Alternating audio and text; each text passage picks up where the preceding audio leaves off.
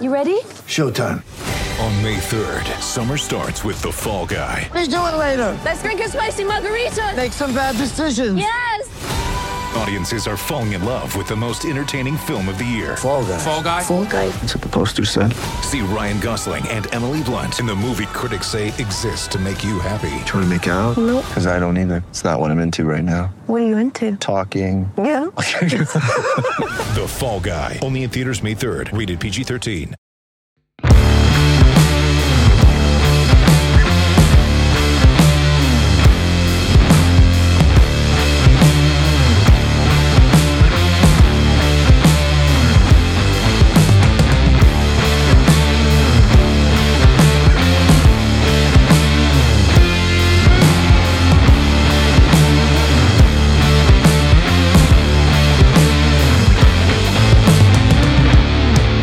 Hello, and welcome to this week's episode of Best Camp of My Life, a podcast about MMA.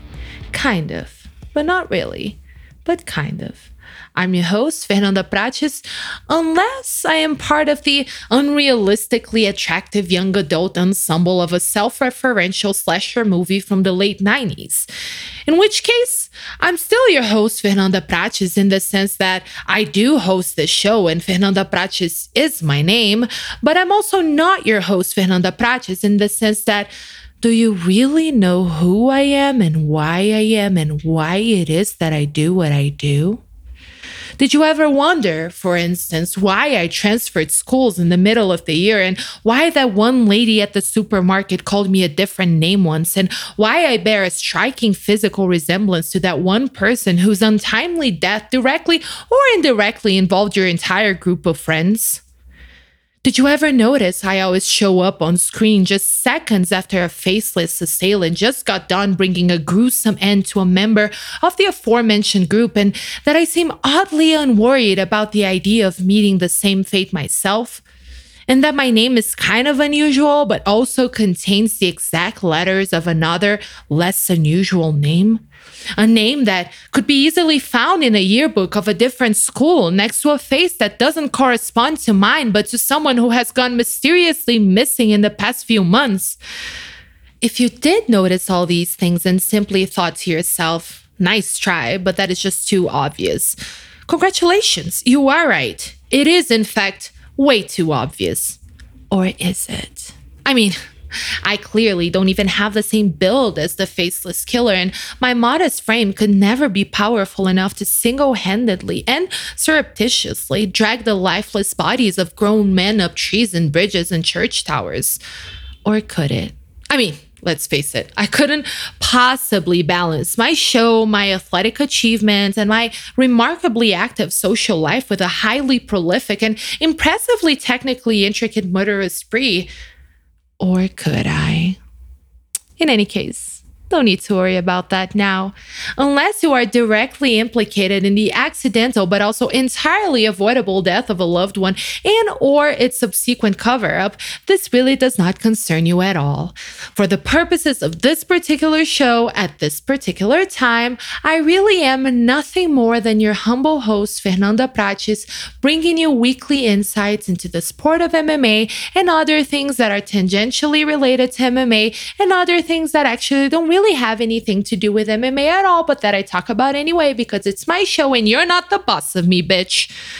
Unless you're literally one of my bosses, in which case I'm sorry about the show and the bitch thing. Mostly the bitch thing. In any case, I digress. The point I was getting at is the one I usually get at when I do these long meandering intros. And that point is that we have yet another very special guest in our midst. That's right. Somehow, someway, I haven't exhausted all the options of incredibly smart and talented people who are willing to talk to me for 60 to 80 minutes. Strange, I know, but life is full of surprises. Today, that incredibly smart and talented person is none other than the man, the myth, Chuck Mendenhall. Anything I say from this point on is irrelevant because obviously you know Chuck.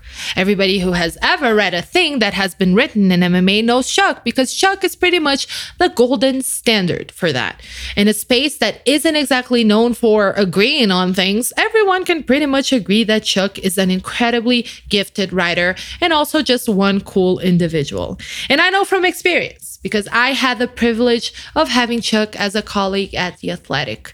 Chuck can now be found at the Ringer MMA show, at themythwithanai.com, and at least for the next little bit, here with us. Aren't we lucky? In any case, here's our chat. Enjoy it or don't. Just remember that I may or may not be right behind you.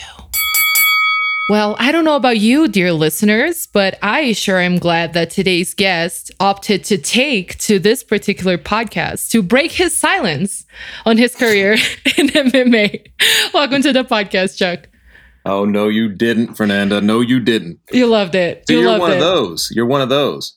The take twos and all that. Take to Twitter. Doesn't that drive you nuts? It does. I think it's hard. Take to Twitter. I'm okay in the middle of a sentence, why?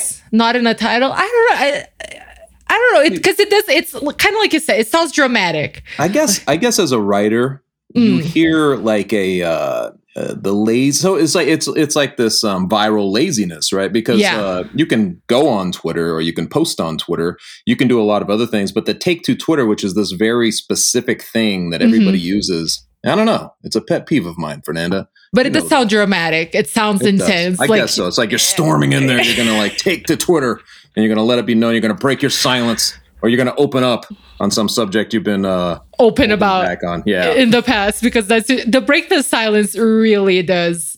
It grinds my gears because it's never like a thing like a big secret of state that's been kept under wraps for 20 years. And this agent is finally, it's always like a person lost a fight and then on Tuesday they say something about it. It's exactly, that's my problem. Now you could say breaks his silence if there was like, a 15-year gag order that was placed on something. Exactly. But you can't say it if it's his first opportunity to comment on something that happened last week. I mean, that's just, that's kind of milking it a little bit, isn't it?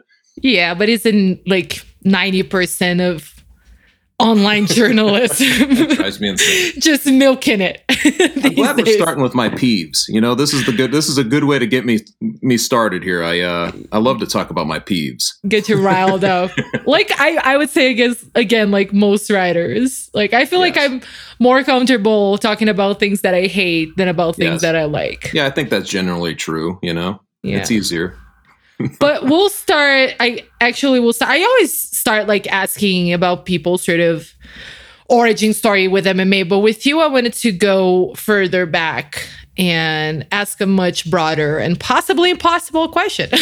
Okay. Because I guess for most of us, there isn't really a singular event or anything that sparks the writer thing, but I kind of wanted to ask you, do you remember sort of when you kind of realized, not necessarily I'm a writer, but like maybe writing was your thing?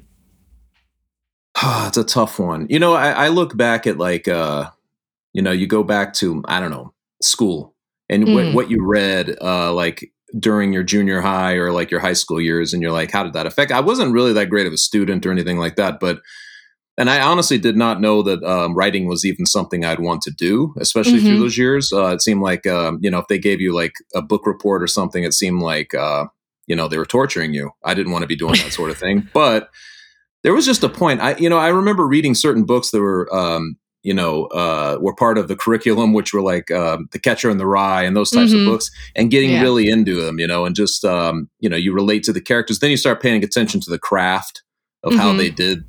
How they told that story through this first person, or as a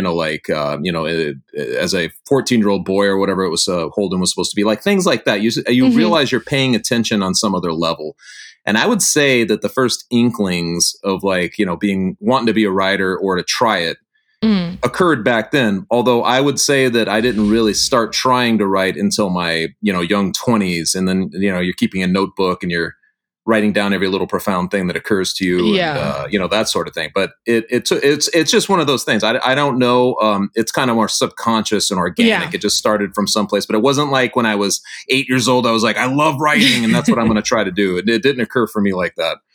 Yeah. And that's another sort of impossible question, but I always find it interesting that for us, it's not like, you know, when you're an architect and you go to school and you get a degree and you're like, I'm an architect. Like, that's not really how it happens for us. For me, it's never really happened that I just call myself a writer. But was there a point where you sort of felt in your career or in your life where you could be just like, I guess I am a writer, like officially? It's almost like defiance, I think, that happens at some point. And I said, I'm a writer, even though a lot of people were trying to tell me I was not. You know what I mean? Like you're kind of, because I recall writing, you know, the first published writing I did was for the college newspaper. I was probably 20 years old or something like that. The Metropolitan, which is this college downtown Denver. I did a couple of pieces and they were very ranging, like from, I interviewed the baseball coach. I reviewed an album, and then I reviewed like this art gallery that was set up, you know, this installation. I did weird things, whatever they needed. And I can remember, you know, you get this taste of seeing your name, that type of thing. But, you know, that begins your, I don't know, 5 to 10 years of hell. Because then you start trying to write, you know, all these other things. And I think that I was batted back a lot. You know, I was just like, you know, I never had the formative years. I never really had like an editor that was good, that saw something in you, that was going to try to get it out or to hone your craft. I didn't have that editor. I didn't really have mentors in the field, you know, like that sort of thing. So it was a lot of internal trial and error. And then when you would turn something in or pitch something or do something on spec, wherever I was at the time, there was a lot of rejections. So I went through a good amount of that sort of thing before I actually started to, I guess, whatever you want to say, like succeed, or where you start to feel comfortable writing, you know what I mean? Where you start to feel comfortable, or you know when you've hit something the right way, or you know that you've written something that's worthwhile. It took a while, man. It takes a little while to kind of understand that you're writing something readable, or that you're hitting the note you were trying to, you know? So it was a process, but once it clicked in, you know, obviously you still go through the introspections and, you know, the doubts and all that stuff, but you override them, I think, with experience, because you've done it so many times. At some point, you know, that 10,000 hours rule. Yeah. Just at some point, you're just like, you know what, man, I'm just being foolish. I'm going to let it go. People hate it, they hate it, you know, that sort of thing. Like, I've done this enough that I can just like, yes. And you know that people are going to read it and forget about it, even if they hate it. You know, they're going to read it and forget it, and you're going to do it again tomorrow, or you're going to do it again next week. It's not like it's some permanent, you know, black mark on your ledger that you can't erase at some point. Oh, but that's the hardest lesson, isn't it? Like, at least to me, and well, that's partially my personality, because I take literally everything personally. It's a problem, but that's more of a me thing. But like, it's this, what you just said, of just understanding that a person not liking that one thing is not going to ruin you forever. Sure. That's the process too. I think you got to have, it's a funny game, man. And I've listened to, I love the fact that you actually ask writers about their processes and all this stuff, because I've listened to a couple of your other interviews, and I dig that. I always love to listen to other writers talk about this sort of thing, but I really believe you thicken your skin over time. You have to, right? Like, otherwise you get out of this game. You don't do it because it's hard to make a good amount of money in this racket and all that stuff.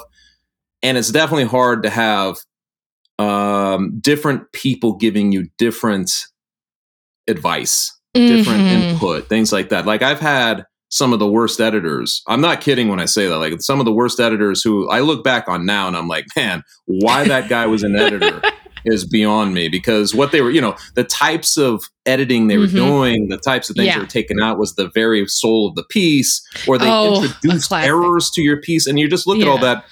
And so you got to have a thick skin. You got to have like a level of perseverance through this to get to a point where you're like, you're ready to stick up for yourself. You're ready to fight and die for the piece you're writing, you know, all that stuff. And it's a process. and people always ask like, hey, how do I get in? I like what you do. How do I do it? I'm like, don't do it, man. Don't do it. Don't do it. Isn't that the worst when like a college kid comes to you and asks for... if the world was heading in a different place, if it wasn't all podcasting and like, there's the writing game, the one I came up to was so intact. There was so much glory to it. In fact, all the romantic comedies, and I'm not, this is just something I've noticed. It's not something I aspire to, but like you would notice that the person's always an editor. It's some high station an editor, or, she's a photo editor, or she's the photographer, something weird. Like they always had journalism there because it was kind of the highest pillar of integrity for the type of person you are. That was kind of the thing I was brought up on. I always consider myself more of a writer, therefore a little more derelict than a journalist. But at the same time, the principles are the same. But it just doesn't exactly translate that way anymore. The journalism field is just so hard compared to the entry points are so low, all that stuff. So when people ask, I'm like, if it was like it was, I would totally say it's worth the struggle. But where it's at now, I'm always like, I don't know, man. You got to really want it, and you're going to have to sift through a lot of bullshit. Yeah. And it's interesting because you mentioned that. Like I kind of through my late teenage years and starting like my profession, I watched a lot of Sex and the City, and Carrie Bradshaw is a columnist. Like that's her literal job, and she cannot afford an apartment. And Manolo Blahniks. Communicates that you're smart, you have integrity, you know what I mean? Like it communicates all these things without having to show it, right? Like so it's an easy thing to do on TV and in the movies. And you can like afford a living with a weekly column. Yeah. That was always a stretch, right? That was always a stretch. These people living in like New York City in these like in Manhattan, no less. Manhattan with these drafty apartments where they're like several rooms or whatever. I'm like, come on, that doesn't happen. I knew some of the dude. I lived in New York City for a couple of years, and I knew some big time editors, like the editors of the glossy national magazines and things like that. I've been to apartments, and nobody's living like that. So that, by the way, is just a fiction straight up. You're telling me that Sex and the City, these incredibly glamorous ladies. That one's real. But the rest of them... Because that's still aspirational to me. Even though the show has shown itself quite problematic over the years, I have been watching... I rewatched it recently because, I don't know, I have no shame. And I will say that some things did not age well. Yeah. I still think that that's a thing that can happen for me, Chuck. And I will not hear otherwise. I have never really... I've watched the show like sporadically, a couple episodes here and there back when it was on. It'd be fun to go take a look at that now because I don't have like a bar really for that show. I just that's a good way to go into it. Yeah, maybe I should check it out. Just no bar. Set it low, go into it, and just enjoy the looks and the fashion. Like a bar. All right. Yeah. It's interesting because like to me the word writer has always really felt like such a luxury because like in the sense of just me being able to identify myself as that. Because like my whole thing, like I went to school for journalism. I started interning at a paper. Like then I did PR. Like I did a whole, like I was in the journalism thing. So I was like all these things, like a reporter, a producer, whatever. But like it was always something else. I always loved writing. Like writing was my thing, but I had never written a book. So like I've never written a show. I've never written a book, and I was doing other things. And then when like The Athletic came along, and I actually even wrote about that in those little essays that we wrote. Yeah, that's right. Kind of like, I guess fuck it. Now I get to call myself a writer. Whatever. Sue me. Disagree if you want. That's what I'm doing now. I'm writing. Fuck you. I do fluctuate on that though. No, I mean it's. There has to always come a moment in time, right? Like where it's like either you're a writer or you're not. I felt like I feel like the first step is to say like, you know what, I'm making money writing. Mm-hmm. I can actually make a go at this. I feel like a lot of people a lot of people get started in writing later. I've noticed because probably they want to have some profession. Yeah. Like some real. Yeah. So they treat it as a hobby. Yeah. And then when they realize they can make money, you'll occasionally see a person say like, I'm switching gears now. I'm going to, I'm going to become a writer or I'm going to become a journalist or whatever it is. Mm-hmm. Yeah. But it's, I think making money is the first part, right? But then, so you start to believe in yourself. You can make a living writing. I'm like, that's the first blessing. You're like, wow, I can make a living. I can make this work. And it's fun at conversations. You know, you go to a party and what do you do? I'm a writer, you know, and like people like to, you know, talk to you about that, what you read about, all this. That stuff is the initial boon, right? But I feel like it's like art. If you're truly trying to be a writer, because you're like, well, now you got to figure out what your actual value is, you know, and then it goes through this process of like, well, what is it worth? And, you know, somebody might overpay you, or it seems like they overpay you for some gig you do. And then, but then you have the taste of that and you're like, well, I kind of would like to make that with everything. And it just kind of, you know, your value changes as you go. And that, I guess, is the next step, is just how do you make a good living, you know, being a writer and all that stuff. But it's, I mean, I don't know when I started to call, I still hesitate sometimes to even say I'm a writer, but at the same time, you know, I've been writing, I haven't really done other work than writing for, you know, 12 years now or something. So I guess I'm a writer tried and true, right? I guess let me consult with the legal department. Yes, they confirmed it. Yes. You are allowed to call yourself a writer. We're not legally liable. But it's interesting when you talk about the value thing. And I think now it's harder to even gauge that, because we are sort of in this time of content production, right? Which is what we do also as podcasters, because you also do a podcast. That's kind of like what we're doing. But there is so much content and so many people producing it, and so many different voices, and so much that they add, that, at least for me, sometimes it's just kind of like that confidence that you build over time is just kind of like, do I even have anything to say that everybody else isn't saying? You know, like, that was and I mean, I know we talked about this, but that was a real challenge when they put together that athletic team that we had, which was the best assembled, I think, ever. You know, like, I just think that team, the talent in that room was very strong, you know, starting with Dan Stupp, obviously. Yourself, I know you were like, it seemed like you were in awe that you were in that group, but you absolutely deserved it. In fact, a lot of your stuff I felt was the freshest on the page. I was like, this is cool to have different perspective and all that stuff. But, you know, Ben Folks, Chad, Josh, all these guys, man, Sean, it was just, I felt like we really had a crew. But then the dilemma, you know, after you're kind of like, wow, hey, you know, cheers, we all made it, that type of thing. It was kind of like, what do we write about? Because we're all writers. You know, it's like we're all kind of writers, and you know, finding angles, unique angles on stories, and still keeping in touch with the UFC's calendar to an extent and all that stuff. It became a real challenge, you know. But you know, we should have gotten more time. I'm not sure if you've ever discussed the athletic career on here. A little bit. Of course you have. With Shaheen and I talked a lot. I talked a lot about it with Pizzi, who obviously is on your show, and exactly like you said, like, it just felt like a thing that was too good to be true, and then it really was too good to be true. Then I guess damn. So. It didn't help. It didn't help when I don't know how they sold you on it. This is one of those strange kind of stories, because you know, some of us, you were working at Junkie, right, when they hired you. So I mean, you know, Ben was over at Junkie too. I was at MMA Fighting. Sean was at MMA Fighting.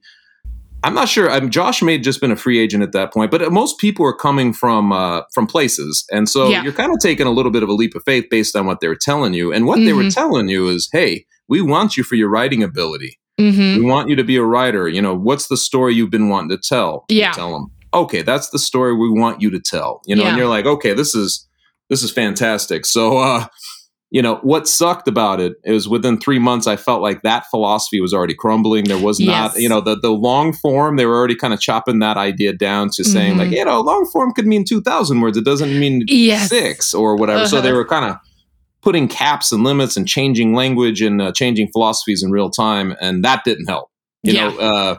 So they kind of assembled a crew based on one idea. And within that year that I was there, they were actively changing it, you know, the whole time. So it just, I think it was doomed. I didn't want to, you know, kind of I didn't want to believe that as it was happening, but I felt like it might be doomed at some point along the way.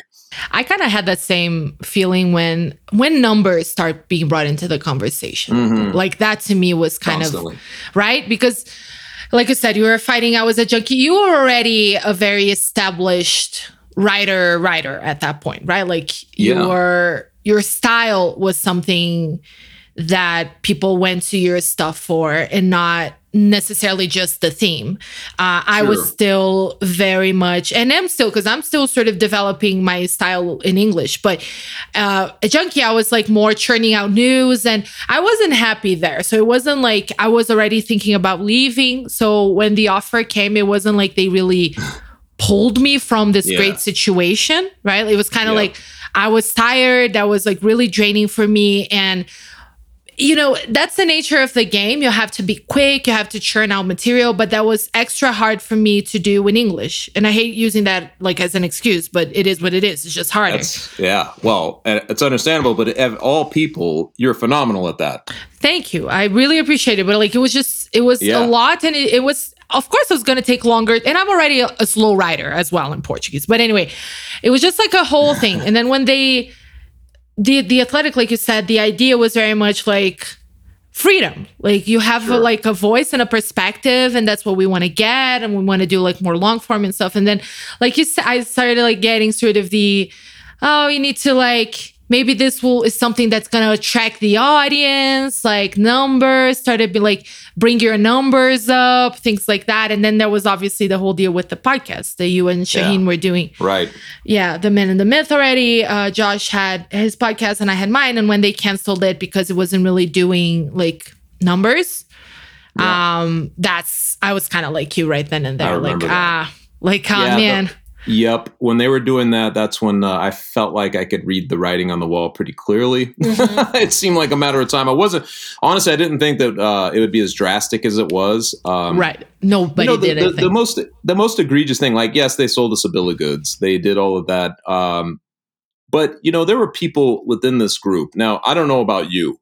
Have you ever been fired? I mean, you weren't even really, you were just kind of, they almost phased you out at the Athletic. Yeah. It seemed like they didn't, it wasn't like you got the axe. They just kind of phased you out. Yeah, pretty much. That was it. Because that's another thing. People ask, and I wasn't really fired because I wasn't even really hired, right? It was a different situation, but it's kind of like you said, I wasn't cut. I can't speak for Ben, but I suspect this is true. But Ben Fowlkes and I feel like we've had like this. We had been, not rivals, but we were at rival companies pretty much the whole way for the last 10 years. Neither one of us had been fired. In fact, I would say that both of us have flourished in the MMA space. Absolutely. And developed those names and all that stuff. And I think the most egregious aspect was that both of us had to go through that. Like, we wouldn't have been fired any other way, but at the Athletic, we got fired. That's, that's just not, it's not cool, like to sell somebody on something like that and then not give them the chance. It's just weird, man. I don't regret it in one way because I just to have the opportunity was a lot of fun. And I was very much like you. I was ready to leave MMA fighting. Mm-hmm. If something came up, I knew I'd be interested if it was the right gig. And obviously this one was presented as the perfect gig to kind of segue out of there for the exact reasons that you wanted to leave Junkie. Is why I wanted to leave MMA fighting. I don't think they distinguish. I still to this day don't believe that the editor over there distinguishes between what a writer is doing versus what a guy who, grabs and pulls together like a Twitter feud and builds an article out of that. Like, these are different things. These are not the same things. And it was going nowhere at MMA fighting. I was probably there a couple of years too long, to be honest. So I don't have any regrets because ultimately I was probably segueing out of there anyway. But you just wish that there had been more time to develop it and see where it was going to go. Yeah. The way it happened, I think, was traumatic. Like the sort of purge, Thanos like snapped his finger and then like half the team was freaking gone in one day. Like it was all, and in the middle of the survey, like the thing that really, guys, there was like people with survivor's guilt there too, because they're like, that's not healthy either. So I felt for anybody who, didn't get axed, because you're like, well, now you guys are being forced with trying to convince the public to jump this paywall by yourselves, you know, after they just axed 60% of the team. It was just, it was not smart business. It was the three of us left, basically. Yeah. Ben, Shaheen, and I. Because even before they, quote unquote, phased me out, I was still there for a couple of months. Right. And there was a lot of survivor's guilt because I was like, have you seen who left? Like, why am I here? This makes absolutely no sense. Just a weird whole fucking thing. But how is it? I guess, and it was it was mid-pandemic, like the whole situation for the world. We know how volatile this sort of industry is. Like I said, like you don't regret it. You were not exactly leaving this ideal place, but how was sort of dealing with it, like professionally, emotionally? Like, was there ever a point after that when you were kind of like wondering if MMA was still the way to go for you? Oh yeah, there was definitely a moment, and I kind of, if I'm being honest, I was pretty burnt out. Like, because like you've been writing about this, and you're watching cards literally every weekend. I think for the last 10, 12 years, you're just constantly on this this MMA cycle that's ceaseless. And I think when it happened, there's a lot of different things that go through it, but I think that was like, I should use this opportunity to kind of step away from this a little bit, like get away from it, not deal in it, and try to feel like, see if there's enthusiasm to even want to continue this. Maybe it's time to segue into something else. There are other writing opportunities available, and there were editing opportunities available. I could have done something else, but it was just, I did a couple of things, on the side that just kind of, projects to keep me busy and things like that. But during that time, I would say that there's a moment where you do wonder, like, you're like, man, I did this, I built my name. I've been writing, I've been on the MMA beat. I've been, part of like whatever the fabric of MMA coverage is for a long time. And then it felt like, what did it amount to? It just amounts to you kind of not having a gig, a regular gig. And then you're like, I don't really want to go to work for MMA fighting. I'm not going to do that. I wouldn't do that in a million years. I don't really want to go to MMA Junk. I don't want to go to one of the places that are, just cranking that stuff out, because I know that that's miserable. So, it was like, I had to go through a process of basically like wondering how much I want. Yeah. What's left? Is there a place, even ESPN, I just felt like I started at ESPN 2010 to 2013-ish, I think. And, that didn't hold any real charm either. I was just like, the type of coverage and everything that's going on over there, nothing was really grabbing me. And I think it was good. In the end, it was good. But through that first 6-month period afterwards, you're kind of waiting. You want to be flattered by people. Like, you want to see if there's big offers waiting out there, things like that. There weren't a ton. There were some really weird offers, but there weren't a ton of like sustained, jobs where you're like, oh yeah, I could go do this or whatever, that you'd give serious consideration to. So I think I went through the gamut. Where you're just like, I'm done with this. Nah, maybe not done, but I would rather just do this, or, and then you start doing some independent projects, and that was fun. That was fun to do that, get out of it a little bit. And you just kind of wait for the opportunity. Fortunately for me, it came up finally with the Ringer and just, a podcast, which I was like, that's good, because it's not a lot of writing. I do have a writing commitment to them, which hasn't kicked in yet, but, So, I mean, it kind of worked out, I think. But this racket, you never know. Tomorrow we could jump back on this thing and I'll be lamenting that too. Yes. Because you never know when a big company that's known for other sports and things like that, or other, they sometimes will look at MMA as the first thing to get rid of. So you're always, anytime you go to a place that is not MMA centric, there's that threat. Absolutely. You mentioned the podcast, right? You had the podcast, which was that your first? Because I know you did like shows, but was that your first like full on podcast that you hosted, The Man and the Myth? Yeah, probably. Let's see. So The Man and the Myth was, I mean, that was the only one that I've ever really done that was committed to just me being a common, theme to, other than the MMA beat. But that was a roundtable. So if you're looking at like a host and co-host, where Sean and I were kind of doing that. I think that was the first time I'd ever really committed to that. It was a lot of fun. Yeah. Because then you start to get to add your own slants to it and stuff like that. I thought that had a good dynamic because Sean is also a writer. So you kind of dissect things in a writerly way rather than a typical journalistic way. And so those types of things were a lot of fun. But man, that poor podcast, it was like, at The Athletic, and then it was it was a casualty of those cuts, and then we kicked it back up independently, and it was great because we got some sponsors. It was all worthwhile. I thought we were gaining steam again, and then Sean obviously got hired at MMA Fighting, and they put the kibosh on continuing it. So it just kind of, I hated to see it die twice. You know what I mean? So it's right, but it did. It's like the character in the horror movie that survives like a very gruesome death, and it just takes a bullet to the head. You're like, was it necessary? but like in a nicer way, because it's a nice podcast. But did you? I'm asking for myself here because I never thought that would be something that I would enjoy doing. When I got the podcast at The Athletic, it was kind of something that I loosely suggested, and they bought into it sort of right away. And I was kind of like, oh, damn, now I got to do it. Fuck. Yeah. I was just trying to be proactive, and they called me on it. This is what you get for suggesting things. But I ended up be bold and mighty forces, right? That's the whole thing.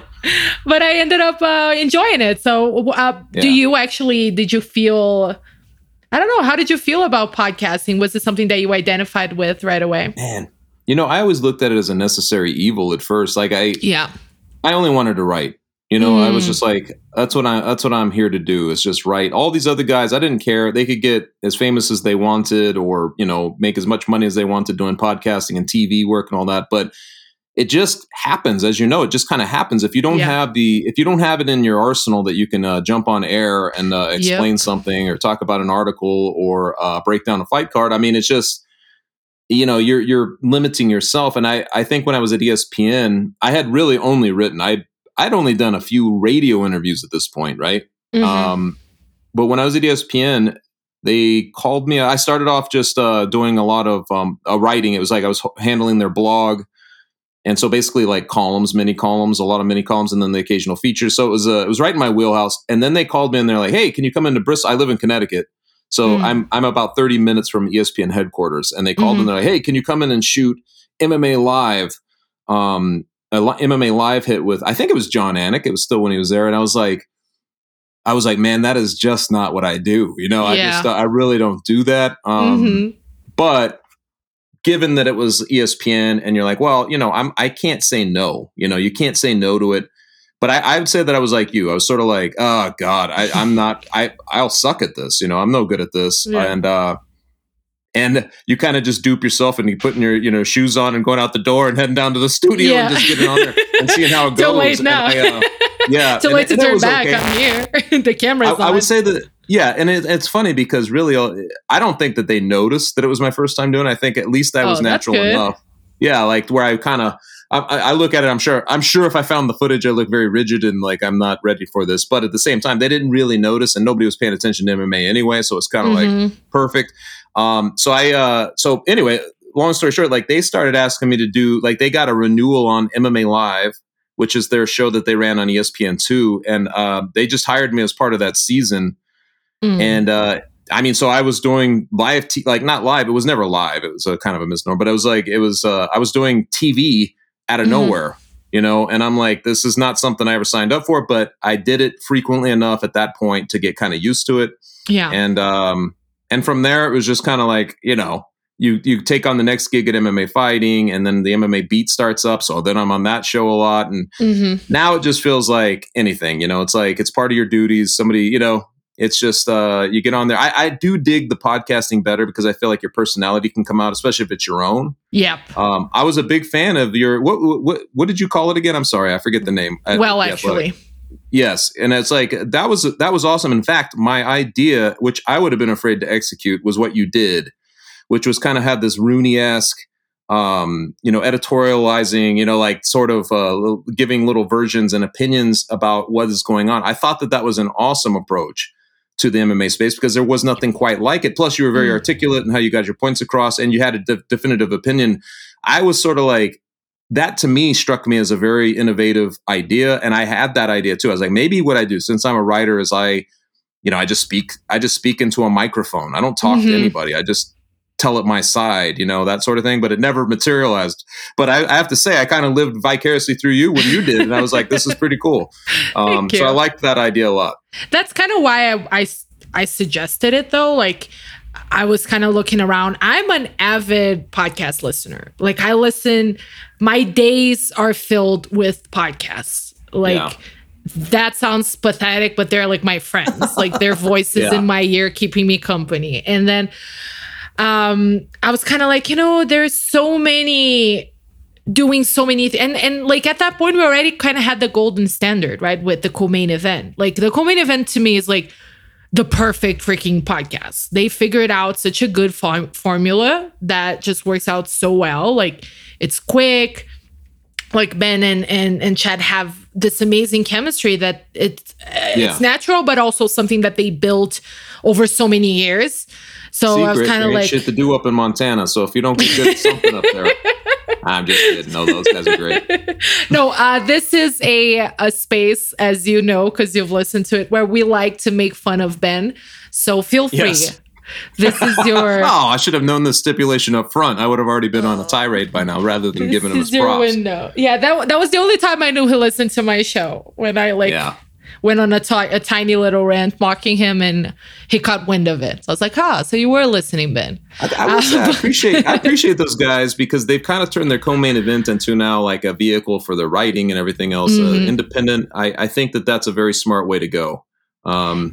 They've been able to sustain. Yeah. So they're kind of, at that point, you're no longer as vulnerable to the winds of MMA change. Like if companies want to do something, whatever, you're like, whatever, I still got my own thing. So good for them, man. That's the way that you kind of have to do it nowadays, right? Like, you see a lot with Substack and everything else. Like, that's kind of, and I think Ariel sort of, a lot of people were praising him for betting on himself, which he did, but he had already like established himself to an extent where he could actually really afford to do it.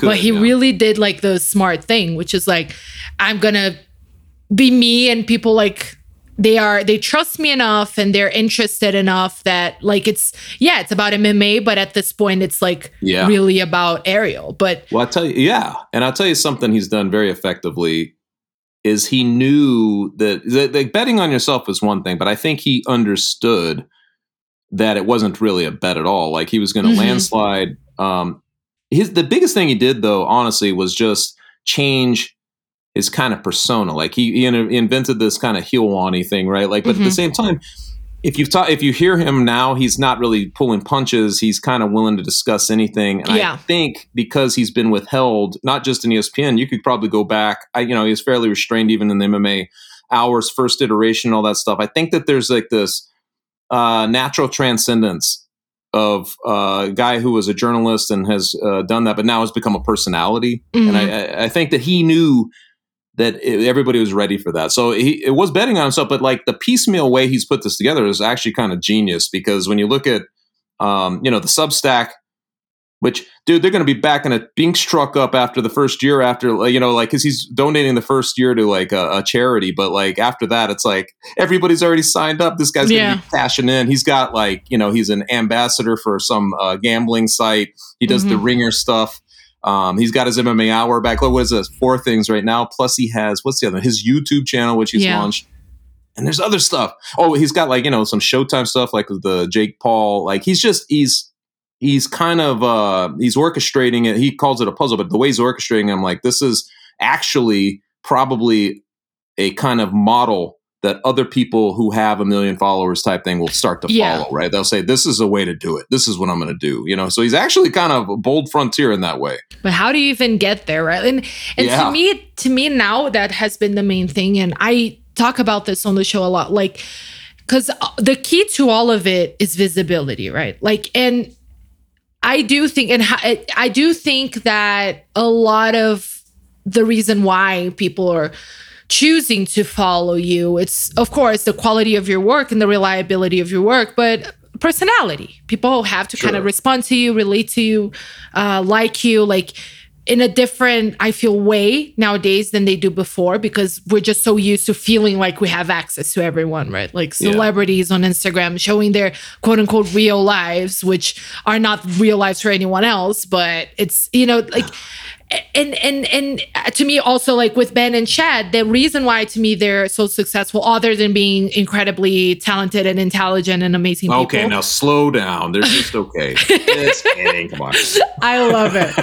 Please.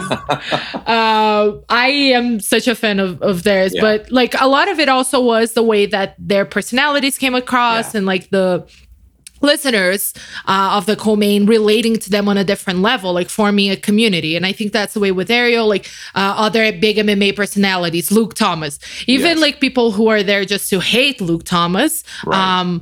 Not me, I really like him, but like he's got a big personality. And to got me, a definitive opinion too. Like he's definitive. Never been afraid to give his opinion. Yeah, exactly. And even when it's unsolicited and it's completely like nonsense, he still gives his damn opinion. And he gives it for like several minutes and very eloquently.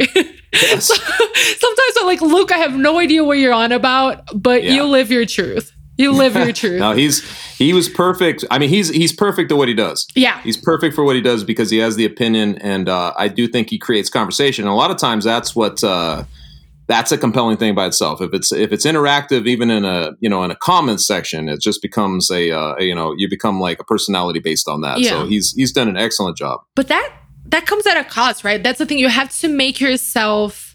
I'm not that ambitious. See, that's the problem. Like, it's just honestly, like, I'm very curious. Tell me about that. Well, I mean, I'm just I can't imagine waking up and looking over my day and saying, okay, I'm going to have to do a 4-hour MMA, the MMA hour, I'm going to interview 5 guests, and then I'm going to put out like 1,000 fires around that, I'm not that guy. See, I think that like that kind of initiative, if you're that guy, for clearly Ariel doesn't drink or anything either, because he'd never hung over, nothing like that. Like he never needs a nap. Like he's a robot person. Like that's a difference. That's a fundamental difference between us. I can't. Van Damme and Dolph Lundgren in like Universal Soldier. Like he was created for this. Like he's not organic material. I mean, you got to be a bit of a go getter. I'm a go getter when it comes to just writing. Like I like to sit down and write. I feel at home writing, but I don't feel at home, being recorded for that amount of time, or to have to orchestrate that many interviews or whatever the case is, traveling to that many places, all that sort of thing. Like it's too much, it's not what I signed up for. So I feel like I'd be like living some kind of fake life if I tried it. I'd be like, I'm masquerading. It wouldn't be me. So I know that. I know my limitations in terms of my ambition and stuff like that. I don't get bummed out either when, like, I sometimes I feel like I see this a lot, and I've heard people. I've even heard people on this podcast, that feel they get a little left behind in this space, or they don't get enough recognition, things like that. I get it, but I think at some point I think I made peace with that. Like I maybe it's because I get enough recognition. I don't know. Maybe I've got to the point where you're like, you feel like if you write something, a certain amount of people will read it. That's good enough. I don't really care. Whereas some people don't feel like they get that kind of readership or whatever. But if you compare yourself to the guys who are, doing something else, or they're wildly successful in some other way, it's just, you're not being fair to yourself either.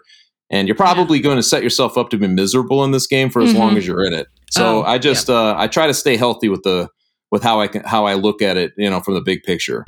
That's the thing. I'm right with you. And it's sometimes something I'm like embarrassed to even say, because I think I was raised in kind of, not now like girl boss is a new thing, but there is a very big, like when I was like in my early 20s, like girl boss thing, like, and because I'm very opinionated and so it's like break that glass ceiling, girl. And that I had to be super driven and ambitious, and how cool it is that you're an ambitious woman, that you're driven, and now I'm kind of like, I'm not that ambitious. I'm kind of like, I'm just not. I don't want, and I think we're also in this sort of like hustle culture mode generally, right? Like people like, oh, you need to grind. Like we really glorify the freaking grind. I know. Like you have 1,000 jobs and you're doing 3,000 interviews a day and you're traveling and you're not sleeping. And it's like, I only slept 3 hours because I'm like in freaking Abu Dhabi doing shit. And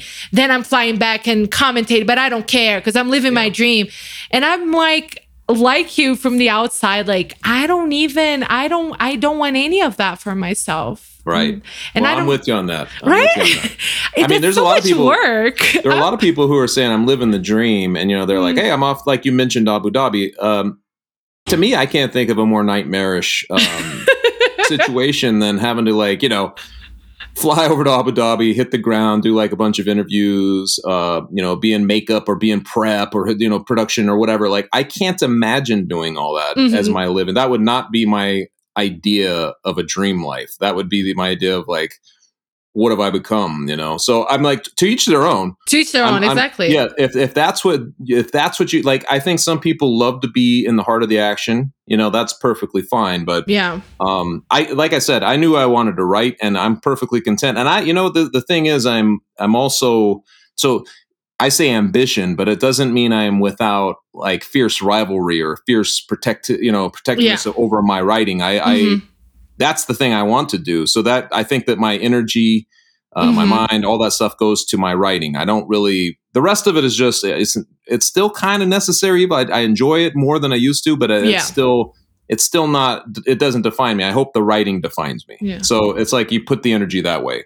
But in order for people to even get to your writing, right? Like you need to put yourself out there, quote unquote, these days. If people recognize me at events,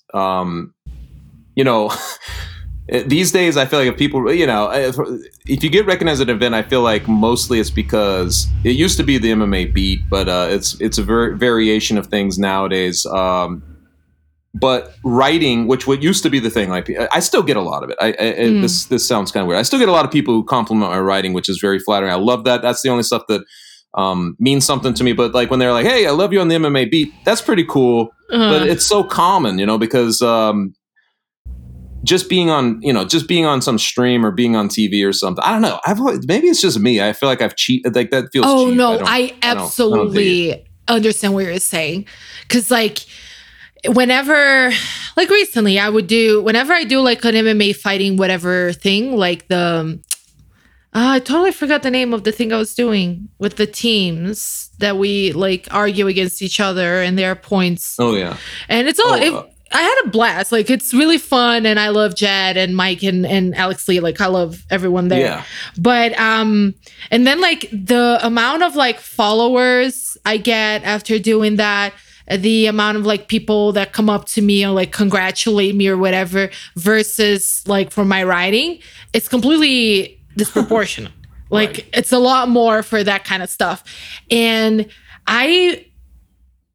it's a skill to do that kind of stuff. I'm very nervous. I feel like I would need a lot more repetitions to actually be good at doing stuff on camera, but like it's not diminishing the skill that it takes, because it does. But for me, I'm always kind of like, I feel like, I don't know, it doesn't really speak to me in the way that it does. Like you said, when somebody compliments something I wrote, or even the show, because it's something that I'm like really putting sort of like craft into it and trying to like actually, it's really weird. It's hard to explain because I think you explain it just right. I mean, I think that if you identify as a writer, I think that that's the, that's where you want to be recognized, right? Like you do it because you want people, writing is very communal too. Like you do it to communicate.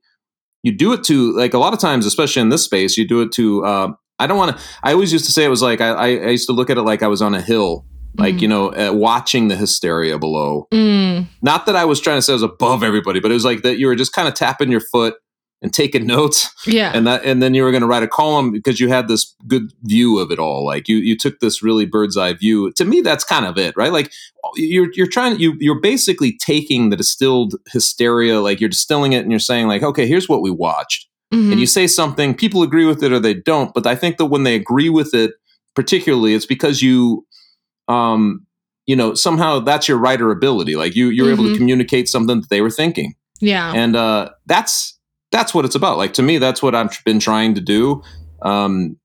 So if somebody says, hey, man, I really loved your column, or I love this piece, it resonates a little more. I try not to go too high on the highs or too low on the lows, because there's plenty of times, like when I wrote about Brendan Schaub, that you just get panned for a week. Like, people are throwing rotten fruit at you.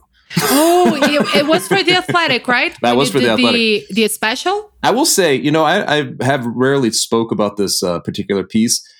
I went to Nashville. Like, I traveled to Nashville to watch him at a comedy club called Zanies. And I had a quick turnaround. I don't remember why we had this, because at The Athletic, one of the things we were going to do is give ourselves room to breathe and let the pieces come out. But I did not have this luxury for whatever on this piece. So my approach on it was wrong. I didn't have time to kind of really put it together the right way. I'm not trying to make excuses, but I'm like, I wasn't able to put it, structure it the way it should have been structured, which it should have been structured where you start with skepticism, and I wasn't able to do that. I wasn't able to kind of give it the nuance it needed. Yeah. And so I wrote it the way I did very quickly. And, oh my God, it was like, you question everything after something like that. Because, really? It didn't matter. It wouldn't matter if I've, won Pulitzers or, before that. It was just like, what they knew is that you wrote this. It wasn't glowing, but like this, I guess it came off as mostly positive piece about Brendan Schaub, and I'm like, you realize that like, it doesn't take much to kind of drop the ball in the sport. So I don't mind it ultimately, but you want to feel good about your piece. You want to feel like you can back it. I couldn't really back that one. I felt like I was defeated. Yeah. That's the main thing about criticism. Like, it's one thing, I like I said, take shit personally, but like, it's one thing to let things roll off your back when you can stand behind the work. And then sometimes you just are not that proud of it. And then when people pile on it, it just makes you feel that much worse. Yeah. I mean, if it's a column, and you've written some columns, right? Like you used to do that at The Athletic. It's like, you're giving your opinion. Maybe you're backing your opinion, or whatever it is, but you're writing a piece. A lot of times I go in for somewhat of a humorous piece, or, like you're trying to make it lighthearted to an extent, have some levity behind it. Yeah. But sometimes you're straight up just ripping something, but it's your opinion. So if somebody wants to come at you and say, hey man, you were wrong about this. Okay, well, that's your opinion. Like, it's just kind of, you're totally fine with it. I think when it's the, when they think that you were tone deaf, or you just got the wrong notes, or maybe you were gullible, things like that for a piece like the Schaub one, especially, that one kind of hurts, because you're like, yeah, you might actually be right. I might have screwed this one up, So anyway, but that's writing. You gotta roll with it. Like we said off the top of the show, it's like, it's not like it ends with that one. You're going to be writing something else the next day or the next week, and you got to just keep rolling. So that's what you got to do, man. Yeah. Did you beat yourself up though? Because I beat myself up a lot. Like I said, I like talking about processes. You don't strike me as the tortured type of writer. I would say that there's a certain amount of that. Okay.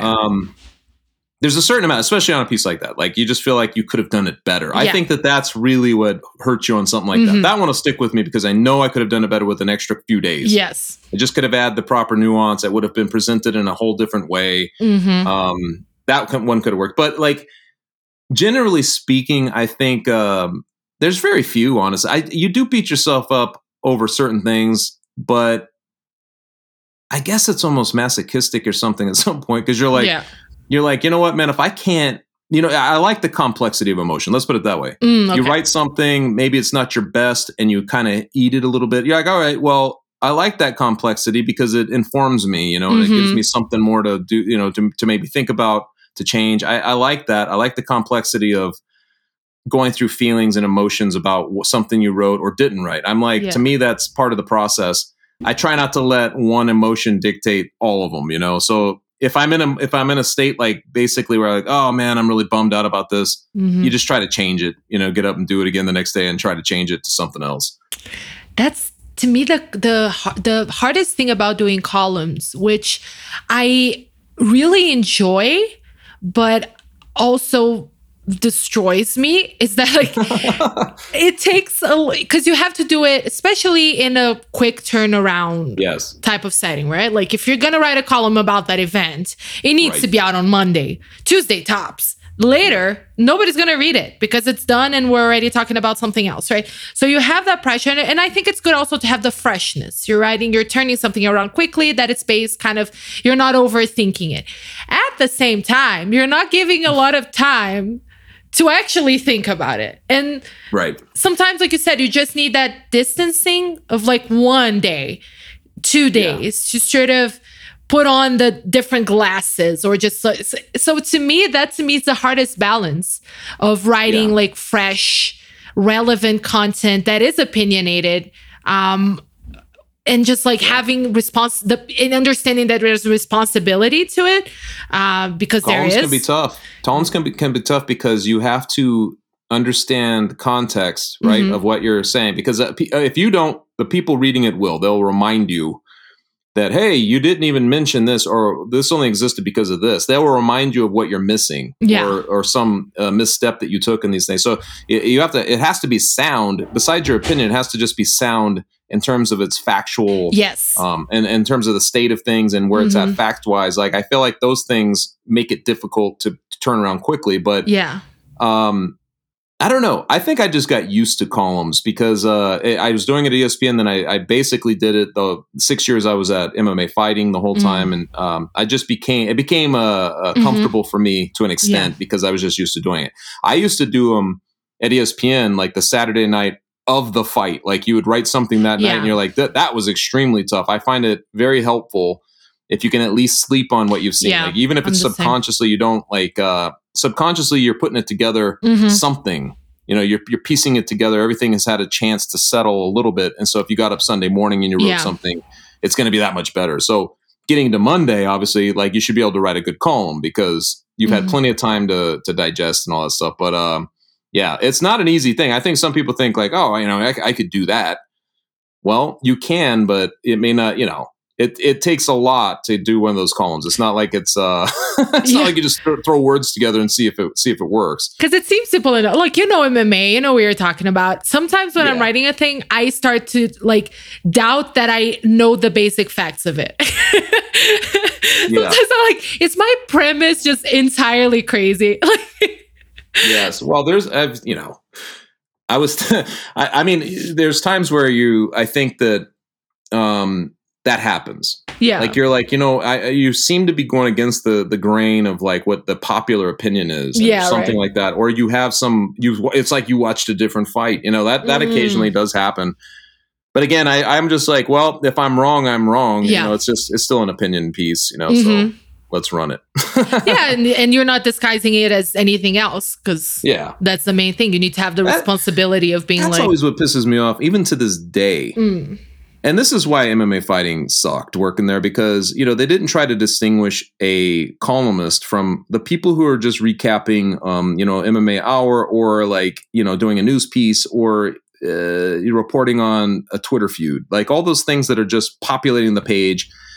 You have to distinguish a column, right? Because it's a opinion piece. It has to be its own thing. And they just never did a good job of that. And I felt like Junkie didn't do much better. It did with Ben, because I remember that was the thing, right? Like we knew what Ben was writing was an opinion, and now they do put a lot of like opinion stuff in front, and it doesn't have to be like this big telegraph thing, like opinion piece, like Sure Dog I think I saw was doing this that reflect us, we're but it's like distancing yourself from like the whole. But I mean, there's to this day, you'd like to think that the audience is smarter than this. But I don't know if you ever go down comments. I rarely read them, but so many times people are very confused as to what the duty is between a person writing a piece of news, breaking news or whatever it is, or a column. I'm like, you realize these are two entirely different things, right? But they do not. And I feel like that's why there needs to be like a delineation there, like says, hey, like this is one thing, this is the other.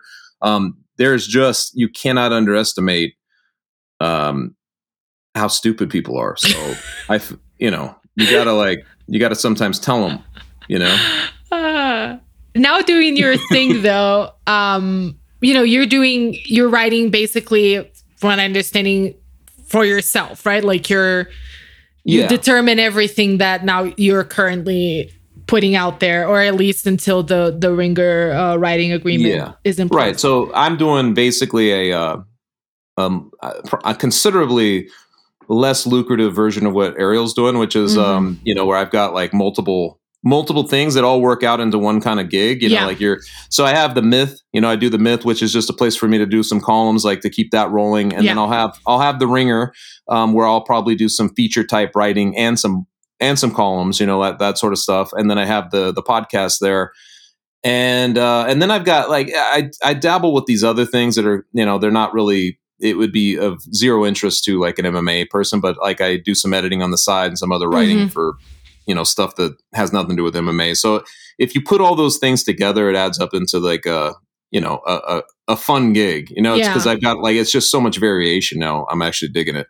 Creatively, though, does it work for you to just be like, because, and I, again, speak sort of for myself, and I'm giving too much freedom. I'm kind of like, oh man, like, do I even have any ideas? I start getting a little overwhelmed by the possibilities.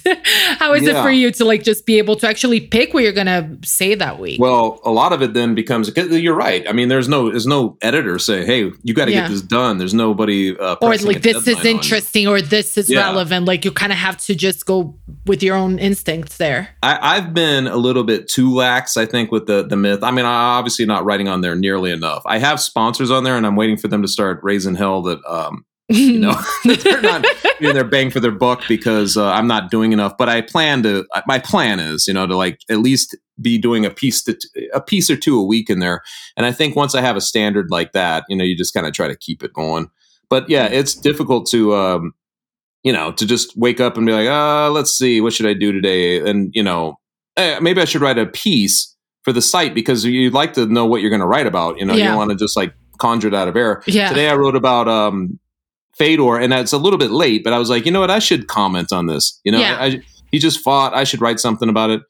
I don't even think it's posted yet, but I just wrote this piece, and that's kind of how it is. A lot of it is just something that you're like, I should write about this, and it's as stupid as that. But right now is a very lax time, so I'm like, I'm still kind of slowly getting back into MMA, like, where you're not like there's still. This past weekend was the most MMA I've watched in like a year, because there were so many events going on, and I was watching all of it because we were going to do a podcast. But there's some of those fight nights and stuff like that, man. It's still very difficult for me to want to sit down and watch 5 hours and of fighting, and like all the prelims and all that. I just can't do that. So I think I'm still kind of easing in, to be honest with you. Yeah. I've barely been writing. Like I've barely been writing. Like it's tough. The whole thing. It's tough, man. How long have you been writing about MMA specifically? Okay, so let's see. I think the first piece. Okay, but I wasn't. If you're asking solely MMA, it was probably 2008, like where I was transitioned fully to just MMA. Where you're just writing MMA. 2007 was probably the first pieces I ever wrote about MMA. Mm-hmm. And it was because I was editing a paper in Southern California. I might have told you this stuff before, but Dan Henderson and Quentin Jackson were both from the area. Yeah, they were getting ready to fight. Mm-hmm. Don't remember the card number. It was like UFC 70. I think it's 75. You didn't tell me, but I was listening to you on a different podcast. And so I just wrote about that, and then it kind of snowballed from there. Because Dan Henderson then fought Anderson Silva, and him being in my region basically was the catalyst. Because I went and followed him to Columbus for UFC 82, did this big cover story, and from there it kind of took off. Like it's just people realized you could write about the sport, and opportunities came up, and within like a year of that, I was pretty much that's it. I was just writing about MMA. Yeah. And you did mention sort of, and I think we all go through it, like just periods, whether because of external circumstances or just shit that's going on in our brains of like burnout. But it's a long time to be talking about a thing, man. Like how do you, I don't know, do you still feel like energetic, like enthusiastic about MMA?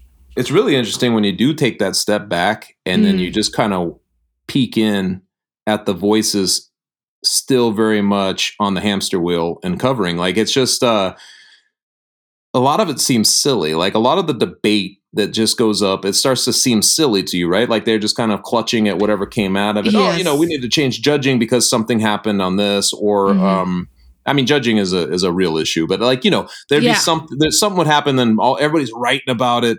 You know, it's like whatever little fire breaks out is where everybody kind of jumps over to, and then until something else takes their attention. It's a very weird thing, but I feel like my enthusiasm levels are pretty good again. Like I can watch fights now, and I can appreciate like the technical side of it, you know, like I wasn't doing before. A lot of times I would see a pattern established with one guy offsetting the other, and you just felt like, well, this is going 15 minutes, you know, and you just kind of lose interest, only in the sense that it was like you knew it was going to go the full 15 minutes. So it was like more like understanding that you had you might as well buckle up, you know, you're going to be sitting there for a while.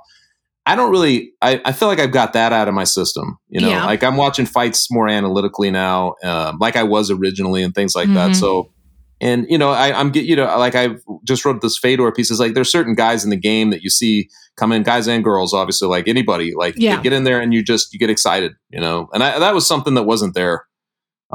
Maybe it was all the Conor McGregor, like certain guys came through the sport, and I think they just kind of, I don't know, changed like the enthusiasm levels. Yeah, they kind of held the sport hostage for a bit. It's kind of like how I.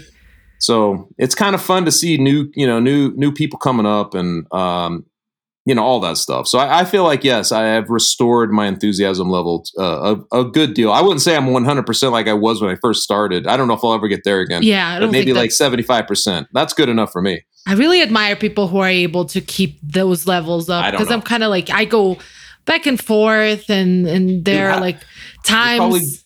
John Morgan, I'm like, how does a guy like that? I can't even imagine I can't imagine doing what John Morgan does, to be honest. I'm like that. Like I went to Vegas a couple weeks back, but this was just some buddies who were getting together out there that I agreed to meet up with.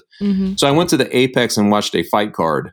It was the very good Aspen Ladd fight that just happened. Oh, wow. Yes, that was the worst possible draw. Can't miss card that you watched. But I see Morgan there, man, and I'm like, you know, I feel like I'm dropping back into this world in some ways that I've, you know, left. And there he is, you know, still in his like aqua blue shirt, and he's just hammering away, and he's like still taking the photos and still asking the questions, and I'm like, dude, I don't know how he does it. I don't know how he does it. It's crazy. Working, so I marvel like, through the night. Like it's just, it's very. Guilherme Cruz, another one. Like he just keeps going. He's got like 10 pieces he could write every single week. I'm like, I don't know how you do it, Guilherme. He is like one of the most underappreciated people in the sport, I think. He's the best. And his quality, the quality of his work to me is just outstanding. It's crazy. Yeah. How long had it been since you had been to a live event? Ooh, well, it would have been before the pandemic was the last one. And honestly, let's see. So I was let go from in June, right? June of 2020. So before that, let's see. I guess there were a couple of events I attended for The Athletic in January and February of last year. Yeah. One of them was the John Jones fight in Houston. That might have been the last one I was at. Because I think it was the Vegas one, whatever it was. It was one of those two. Because I attended, I think, the last one that we covered as a team for The Athletic, because it was the Brasilia one in March. Oh, yeah. That's right, when it started. And then it was kind of like, some people were like, should there even be an event? You know, all that stuff. Yeah, it was a whole thing. And I was like, come on, this is silly. I remember Ben being like on the chat, like, it's not silly. And I'm like, in hindsight, I was like, yeah, Ben was correct, as usual. You're so naive. But it's crazy, because then I went to an event at the Apex recently, because I was getting vaccinated in Vegas. Oh, wow. So I ended up going to Miesha Tate's return. Oh, wow. Cool. Yeah. Where are you at right now? I'm in Mexico City. Oh, wow. Weird. Crazy. I did not realize that. I married my husband, who is from here and who lives here, and now I'm here. Gotcha. That's the story. Gotcha, man. You were all over the place. I am. For a while there, weren't you going to move to Toronto? You had like some... I was. Then the pandemic happened. My sister lives there. I was there for 3 months. Crazy. And then I came back to do the event in Brasilia. And then it was right after the whole thing exploded. Canada closed down. I came here to see about this guy. and got married. But it was really weird. Congrats. I love it. Thank you. It's going to be my bestseller. But it was really weird being back at the Apex. Like, I felt so weird. Yeah. No, it's very, like, you're very self-aware at a place like that because it's very quiet in there. Yeah. And, I don't know how to, I had never really experienced it. I keep explaining it like, it's almost like you walk in on somebody rehearsing, like a rehearsal or like, something's in progress that's not quite official. It's weird, but it is official. Obviously these fights are going on. It's just, it has a different vibe there for sure. I didn't even get to be octagon side. I'm not fancy like you, Chuck. I wasn't octagon side. Oh, they didn't give you. They had me sitting up, but I was VIP. Oh, that was a fun experience. okay. So it's the first time I've been at a UFC event where I was getting liquored up a little bit. Oh, I don't know. I'd have to really think about that. It's been a long time though. It's probably all the way back to 2010 or something like that. Yeah. The last time I went and actually had fun at an event where you're drinking and hanging out, So your experience was I was having side effects from the vaccine and got sick and left early. Oh, man. But other than that, it just felt like so foreign to me in some ways. Yeah. And I'm like, this space that has been so familiar for so many years just feels a little like I'm not from here anymore. It was kind of like a bit of a trip. Yeah. Chuck, I already took up so much of your time. I guess this is it. Before we go, we talked about your endeavors, but do you want to plug anything to our listeners? Not really. I would advise everybody to stay away from whatever hell. No, I do. Like I mentioned, The Myth. That's just MITH. That's where you can find some of my columns, and that's it. I mean, my Twitter handle and all that stuff. We have the same followers, Fernanda. I feel like people who like you like me, and vice versa. I don't know if vice versa, but for sure, people. I don't know if you're fans. They should love you, although they should be a little upset with you because is this really Best Camp 52? I'm looking at this the sheet here. Yes, I think so. It took a full 52 episodes before I got on here. This is ridiculous. I explained. I was like, Chuck is way out of my show's league. I had to warm up to this invitation and I had to be better at podcasting. Come on. To be worthy of your presence, Chuck. But I really appreciate you taking the time to do this. Of course. It's a great podcast and I appreciate you having me on. Awesome. Thank you so much. Thank you all at home for listening. Thank you to our editor/producer, Jordan, for being amazing. Thank you. Which random person? I keep thinking I always thank a random person at the end of the show. But I forget who I'm going to thank today. Bob. Who? Bob. Which Bob? I don't know. Just a random Bob. He's just really random. Okay, just Bob. That's good. Bob, if you're a good person and you're not out there saying bad shit for a lot of money on huge platforms, thank you, Bob. This has been the best camp of my life. I will see you all next week.